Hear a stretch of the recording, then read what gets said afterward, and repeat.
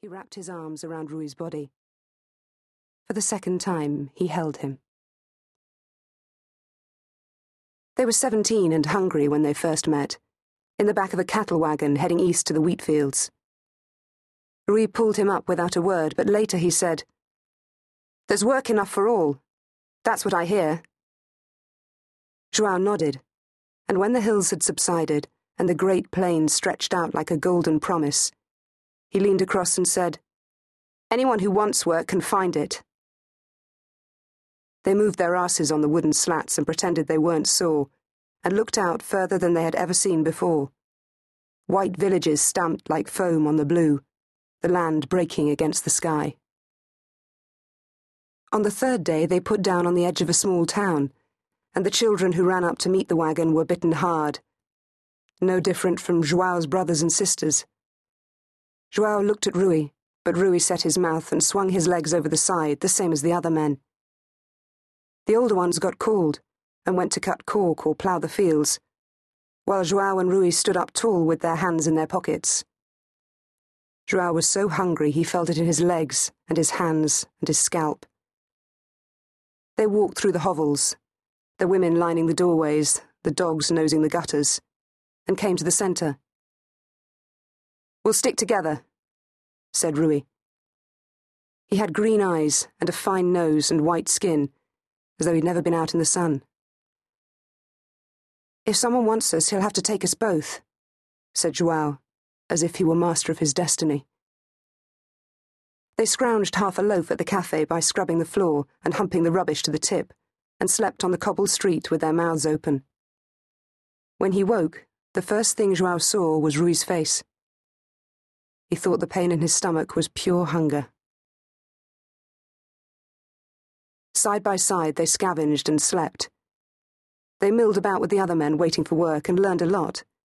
How to eke out a few words to last a conversation, how to lean against a wall, how to spit, and how to fill up on indifference. At the top of the square was a 2-story building with bars on the bottom window. João had never seen a prison before. The prisoners sat in the window and talked to friends or received food from relatives. One day a dozen or more people had gathered. João and Rui had nothing else to do.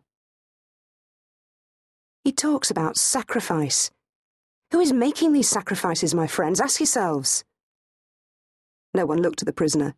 They were just hanging around waiting, though there was nothing to wait for. The prisoner clutched the bars and pressed his face to them. His nose escaped. "Salazar," he said, "is not making sacrifices." There was a general stirring, as if fear had blown in on the dry wind. "Listen to me," said the prisoner. His face was thin and pinched, as though he'd spent too long trying to squeeze it out of the narrow opening.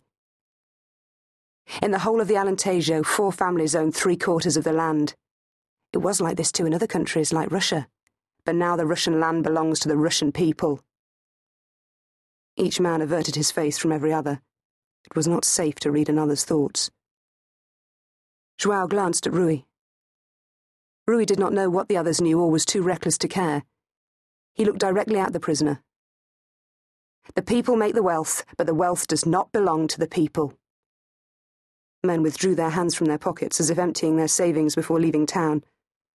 The prisoner slid his fingers between the bars and flapped his wrists. "It is forbidden for us to go barefoot. Salazar forbids it." The man laughed, and the laugh was as free as the body was caged. "Look, this is how we must bind our feet. As long as our feet are in slippers and rags, our bellies must be full." An old man with a bent back, obliged to gaze at feet the long day through, grunted a loud assent. A younger man, blinking back tears of fury, said, "It is true." The prisoner tipped back into the dark cell as though wrenched by some unknown force, perhaps by the darkness itself. Each free man discovered he had something to do elsewhere. "Rui," said João, "we better go." Rui stood with his hands on his hips and tossed his head like a bullfighter. "It's finished," said João. He grabbed Rui's elbow and dragged him away. Later a man came to the square and beckoned João. "You want to work?" "Anything," said João. "Please." "Come."